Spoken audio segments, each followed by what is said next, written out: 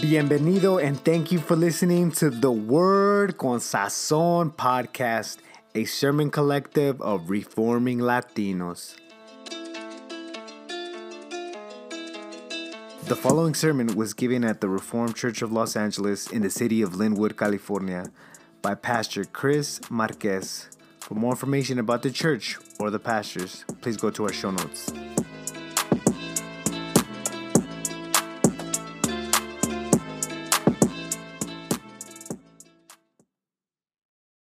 Charles Spurgeon once said, "If sinners be damned, at least let them leap to hell over our bodies. If they will perish, let them perish with our arms about their knees. Let no one go there unwarned and unprayed for." Now, one of the main things that gets in the way of evangelism is our feelings. Our feelings get in the way of evangelism all the time because we feel scared, we feel nervous, we feel intimidated, etc., etc. And even worse, we don't evangelize people because we fear they won't like us anymore if we do. They'll think that we're annoying and they won't want to talk to us anymore.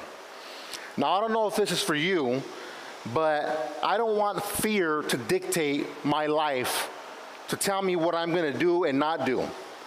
I don't want to see my friends and family members in hell just because I was too scared or too embarrassed to share Christ with them.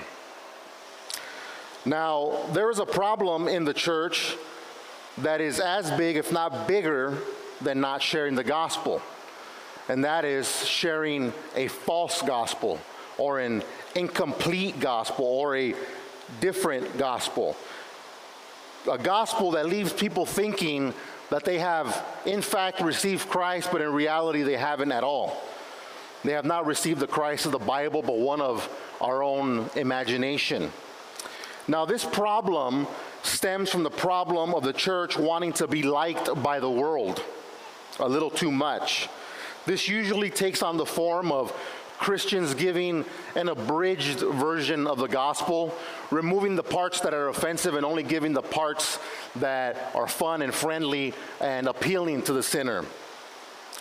Now, this idea of watering down the gospel has affected the way that the church does evangelism in a very negative way.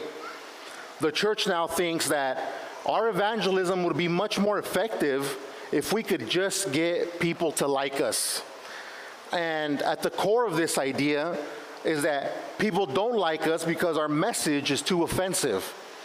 That as long as we tell people they need to repent of all sin, including those which are sensitive topics in our society, like homosexuality, they say that people will not want to hear our message. And that as long as we tell people that if they don't repent, they'll burn in hell for all eternity, they will not like us.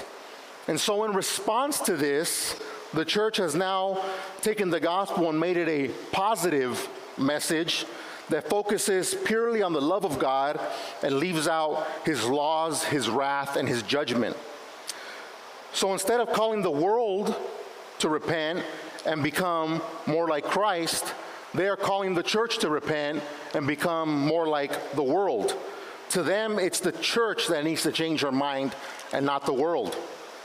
And they are becoming increasingly hostile toward the idea of calling the world to repentance. The word repentance itself has all but vanished from so many pulpits across America and across the world.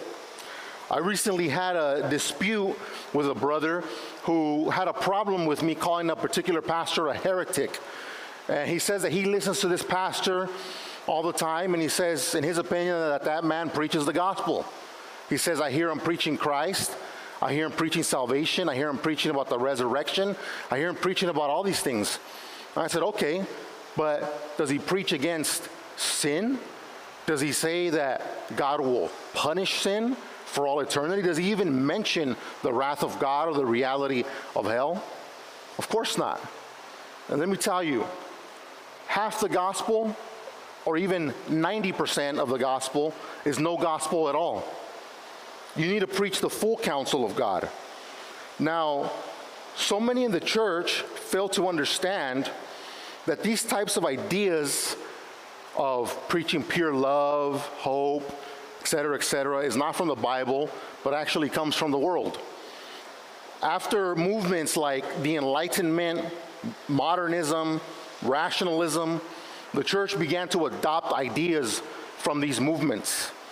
They bought into the lie that the church would not be able to effectively evangelize the modern rational man as long as she holds to supernatural ideas like the resurrection of Christ from the dead, the virgin birth, and any other supernatural phenomenon that sounds superstitious or like fairy tales to the world.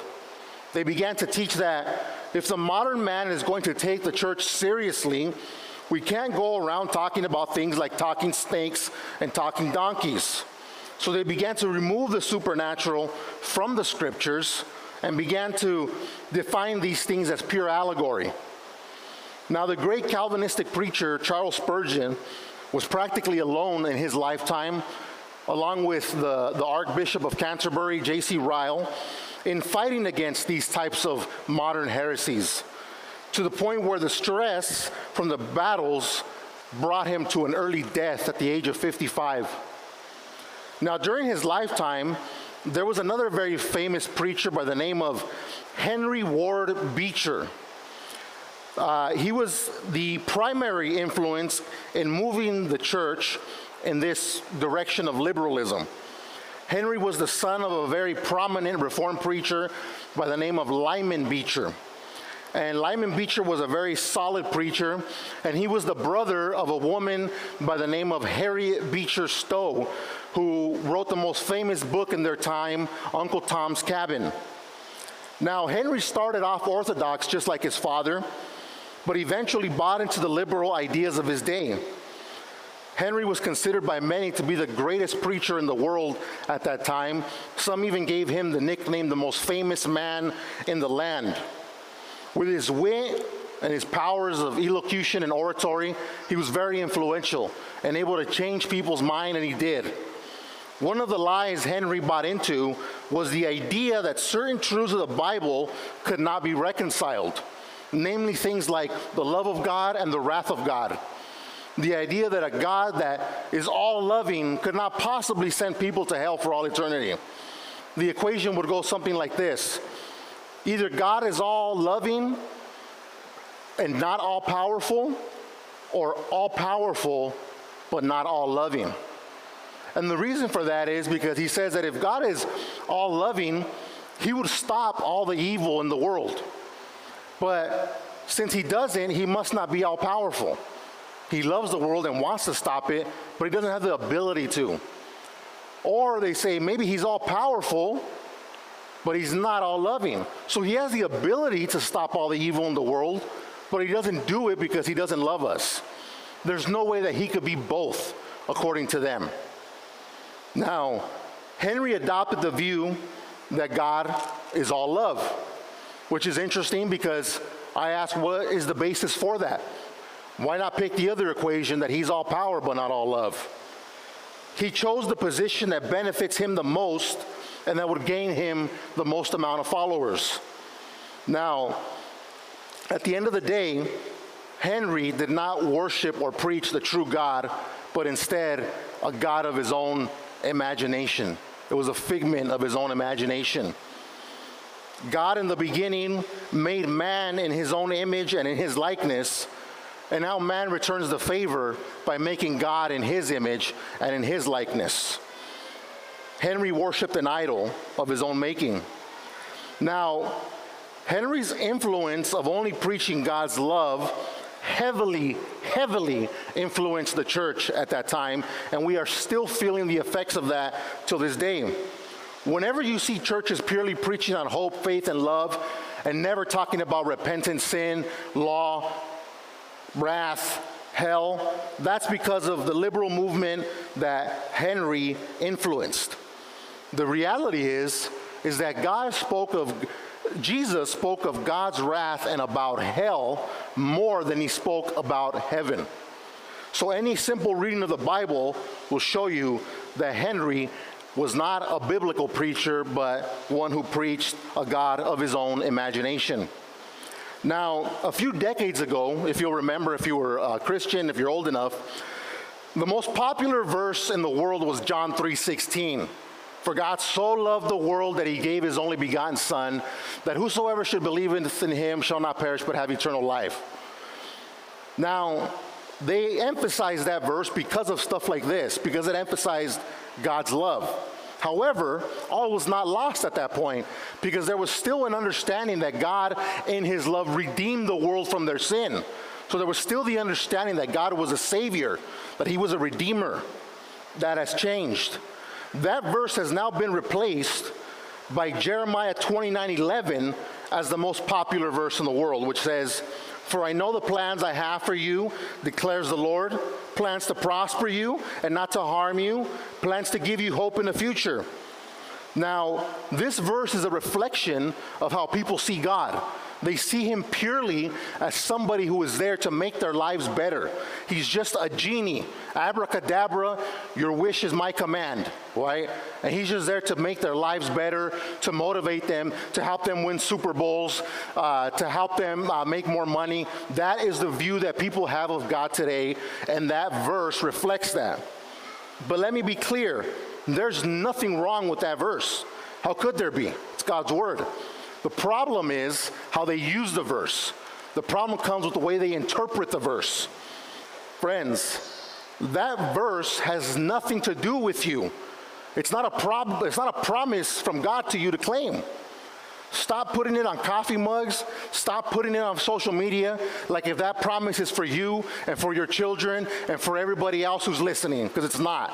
Contextually speaking, that verse was specifically to the people of Israel in the Old Testament, who were God's covenant people in a very unique way, and they were in exile. They were taken into captivity by a foreign nation because of their sin, and God allowed it to happen, and God was making them the promise that I haven't forgotten about my promises to you, but you need to repent, and then I will bring you back out of captivity, as he did. That verse has nothing to do with me or you. Now, it's easy for these false teachers to use this verse here in America, the land of wealth and opportunity, to go and preach that to us. Why don't they go and preach this to third world countries where wealth and prosperity is impossible? They can't go and make those promises there because they know there's not going to be one person who's going to end up becoming rich through applying their principles, as it were. Why don't they go preach it in China, where they're persecuted and Christianity is illegal? The church is not going to experience prosperity, wealth, and growth there either. No, they preach it here. It only works here. Do you think the early church preached that type of a message, that they would be blessed and prosperous and wealthy and healthy? No, they were told the opposite. They were like, get ready because you're about to die. All of you are about to get persecuted and killed. And that's exactly what happened. But the church today in America struggles from insecurity, folks. They want to be liked. They don't want pushback from the world the way Jesus and the early church experienced. And now the sickness the church has of wanting to please men rather than God has made its way into the church building in the use of gimmicks and unbiblical church practices. The church says the world likes rock concerts and amusement parks, then let's bring in the fog machines and the arcade machines. Let's replace doctrine with Disneyland. Let's replace preachers with entertainers. Who cares about how God wants us to do church? Let's do church the way the world wants us to do church. People say, I don't want to go to that church. It's boring. The other church has arcades for our kids, and they love it here. We can finally get our kids to go to church. The other church just taught them the Bible. They hated it. What do you mean you can finally get your kids to church? Who's the parent here? Then people wonder why their kids reject the church when they get older. If all the church offers is entertainment, the world offers entertainment as well, and even better. So why would they even need the church? They say, I don't understand what happened to mi hijo. I raised him in the church. No, you didn't.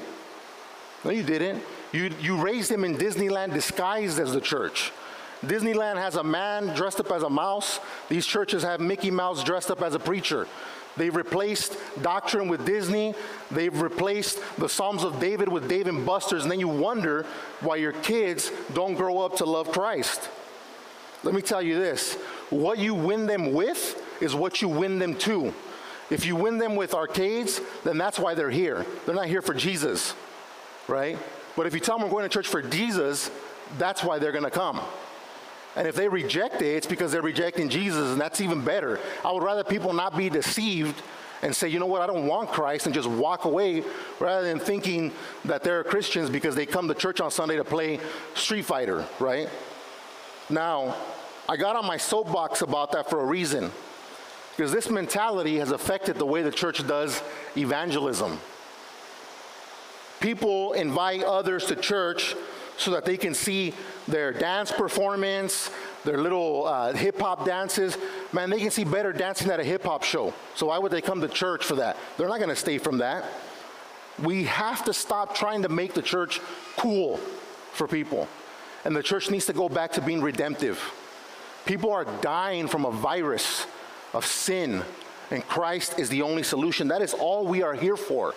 We're not here to please people. We're not here to entertain people. We're not here to be liked. We're here to offer Christ. If people want it, then great. And if they don't, that's terrible, but that is not my problem. I am not going to adapt to people's desires to want to be entertained. So what I want to teach this morning is this, my big idea. Jesus Christ is coming back at an hour nobody knows. We need to wake up, stop playing games, and get to the necessary task of warning our friends and family of his imminent return in judgment, and persuade them to receive him as Lord and Savior while there is still time. Now, the message that God has for us here will result in giving you the confidence to evangelize your loved ones effectively. Today, the church's greatest need is three things. One, they need to tap into the Spirit's power. Two, they need to trust the Father's timing. And three, they need to truly follow Jesus' example. And if you will apply this formula in your own personal life, you will start to see friends and family here at church with you, worshiping the risen Christ. My first point, we need to tap into the Spirit's power.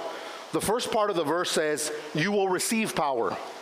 Now, the power of the Holy Spirit is the modern church's greatest need. The words recorded here were Jesus' final words to his apostles before he ascended into heaven. And so his final words here on earth ought to be our first priority in the church. This is the reason why you and I are still alive, to witness in the power of the Holy Spirit. Now, don't misunderstand what I was saying earlier about love. Love should be the priority.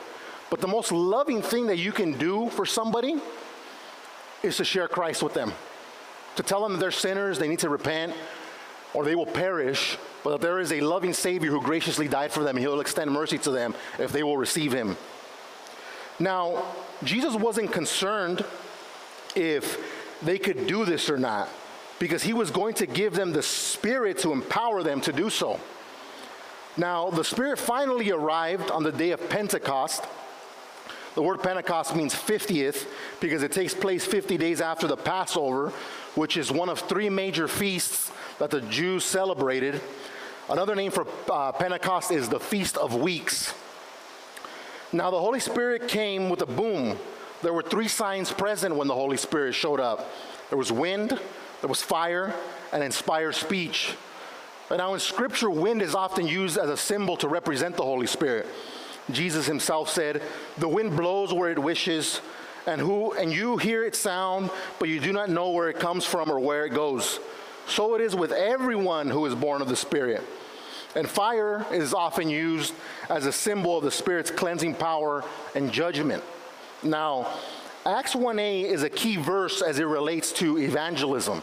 Why? Because it tells us that the power to evangelize does not come from us, does not rest in us, but it comes from outside of us, from God. People who evangelize are not more confident than you are. They're not more skilled than you are. They've simply tapped into this power, and so can you. Ordinary people can do extraordinary things with this power. Now, let me give you 3 ways to tap into this power. Number 1, you need to count the cost, okay? Evangelism is not only an event on Saturdays from 10 to 12 where we hand out flyers, although that is part of it. And this weekend we had our leaders who recruited some of our youth, the youth ministry, to go out and hand out door hangers in the city of Wilmington.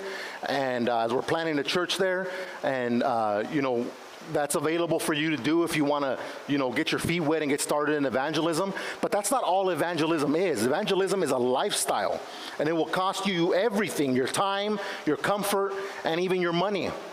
Why is that? Because in addition to your tithes and offerings, every Christian should be giving to missions and church planting, so that the gospel might continue to be preached and taken outside of our little zone, outside of our little city, and continues to go to the uttermost, remotest parts of the earth. It will cost us our comfort because we will have to be bold enough to open our mouths and share the offensive gospel to our lost friends and family members. And it will also cost us our time because we will need to spend time studying how to evangelize and how to witness and how to share your faith and defend it in order to be effective evangelists. Secondly, you need to be in constant prayer in private and in public. Every single Christian should have a prayer list with the names of every single person they know who is not a Christian. And you should be praying for them regularly, praying for their salvation.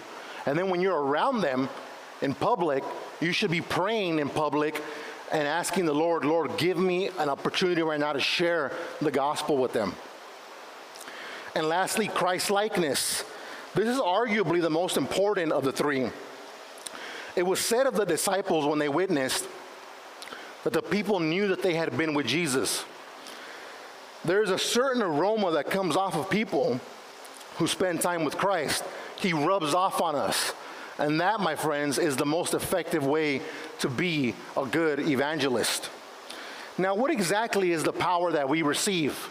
There's essentially 3 things: ability, boldness, and insight. Ability. You say, I don't know what to do, and I don't think I can do it. Well, the Holy Spirit's going to give you the ability. There's boldness, but I'm nervous, I'm scared, I'm anxious. We'll give you boldness. Just ask for it. And then insight. I don't know what to say. He'll give you the words to say at the right time. We are to tap into the Spirit's power daily and make this a lifestyle, including at our work. And now some of you say, well, wait a minute, I thought I heard you say that before, that we're not supposed to be evangelizing at work. I didn't say that. What I said was, you're not supposed to be evangelizing on the clock. Big difference. Coffee breaks, your lunch break, after work, at those parking lot conversations, you're free to evangelize, and you must evangelize. Let me give you 3 principles for evangelizing at work. The first principle is to just tell people you're a Christian. Just tell them you're a Christian. Just let them know that you're a Christian. Have you ever noticed that anytime somebody goes through a hard time, as soon as life gets difficult for them and everything falls on their shoulders and they're just carrying a burden that they can't bear any longer, you notice that the first person they always go to is to the Christians in the family or the Christians that they know, because they know that they'll pray for them. They know that they can go to God for help. Doesn't matter if they're atheists, whatever. When life comes crashing down, people will always look to God to help them. And the Christian is one of the first people they will go to for advice. It used to happen to me all the time. I remember maybe 10 years ago when I worked as a delivery driver for LAUSD, and I remember I was delivering some stuff at a cafeteria in San Pedro. And there was a cafeteria manager there that he was like a real kind of prideful, kind of arrogant Jewish individual. He wasn't a practicing religious Jew, but he was an ethnic Jew. He didn't believe in any religion. He says, my hobby is to study all religions. And so every single time I would go there, he knew I was a Christian, and so he would give me a hard time every time I would show up there. He would give me different greetings from various religions. He would say namaste, or he would say salam alaikum, just different greetings from Islam and Buddhism and Hinduism and all of that. And one day I received a phone call, and it was him. And he told me that he had stage 4 cancer.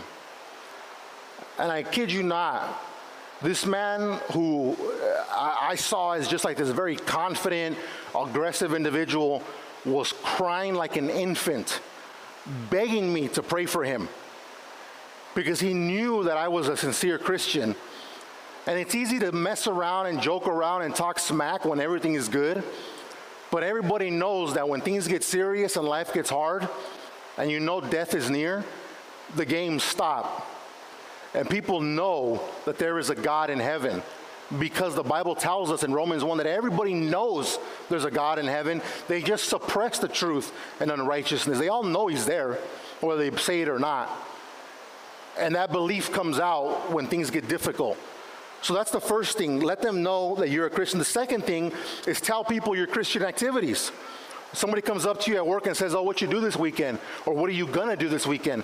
Instead of saying, oh, I went to a restaurant, or I'm going to go to Disneyland, tell them, oh, you know, I went to church this past weekend and heard a very encouraging message. Or I had coffee with a friend from church and they encouraged me. Or I took my kids to evangelize on Saturday. Tell them what you did at church. At that point, you're not forcing religion down their throat. They're the ones that asked you what you did. And the third and final principle is to just tell them the gospel, if you have the opportunity. Some of you have jobs where you can do that, where you can talk and stuff like that. And if you have the opportunity, just share the gospel. So those are the 3 principles. And the Spirit will encourage and empower you to evangelize them effectively. Now, my second point is we need to trust the Father's timing. When the text continues to say, when the Spirit comes upon you. Notice it does not say if, but when. This is a promise. It is certain. We are assured that the Spirit will be with us in power before we go before people and preach to them. He will be with us, and the results will be that we will not have failure but success. Even if the person doesn't receive our message, we still know that the Spirit is at work. To go without the Spirit would result in failure. Now, I can tell the difference when I go and evangelize in the Spirit or when I just do it in the flesh. When I ask the Spirit to come and help me and give me those divine appointments, or when I just get up and go. I can see the fruit when I ask the Spirit to go before me. Now, another point of emphasis here is that we need to trust God's timing to see fruit. Too many times, we want to see people become pastors 5 minutes after we share the gospel with them. It don't work that way. We plant the seed, somebody else waters, and then God gives the growth. In His timing, not on our own. People will be saved on God's timeline, not ours. Charles Spurgeon again once said, how strikingly punctual providence is. You and I make appointments and miss them by half an hour. He was talking about Mexicans there, by the way. But God never missed an appointment yet. God is never before His time, though we often wish He were, but He never is behind. No, not by one tick of the clock. Friends, you are perfectly in God's timeline at all times. Everything that is happening to you right now, whether good or bad, is happening because it is the Father's perfect will for your life at this moment. Whatever you don't have it because it's not good for you right now. Wherever you're at is where God wants you. As soon as He wants to change that, He will change that on His timing, not on yours. You must therefore wait patiently for God to produce results in your life as you labor in obedience. Are you trusting God's timeline in your life? Or are you trying to get ahead of Him because you're anxious and impatient? The Spirit will give you all the power you need to plant those seeds, but you must wait on God to give the growth. And the Spirit will encourage and empower you to do all of this and evangelize effectively. And on my third and final point, we need to truly follow Jesus' example. The text ends by saying that you will be my witnesses, it says. Jesus said, my. So the Apostle Peter tells us that we have been called for a purpose, and that since Christ suffered for us, leaving us an example for us to follow in his steps, we must do so with joy. We are called and commanded to follow Jesus by suffering for the sake of the gospel. Likewise, the Apostle John tells us that we who say we abide in Christ are obligated to walk in the same manner in which he walked. We are called to be witnesses like the apostles of the things we have seen and heard. Now, the apostles were the chief witnesses of everything Christ did, including resurrecting from the dead. Therefore, they were the ones authorized to testify to these events. Acts 4:33 says, and with great power the apostles were giving testimony to the resurrection of the Lord Jesus, and abundant grace was upon them all. The Spirit was with them as they testified to these truths. We, on the other hand, did not see these things, you and I, with our physical eyes, but we have the trustworthy testimony of Scripture that we might see these things through the eyes of faith and testify to them as well.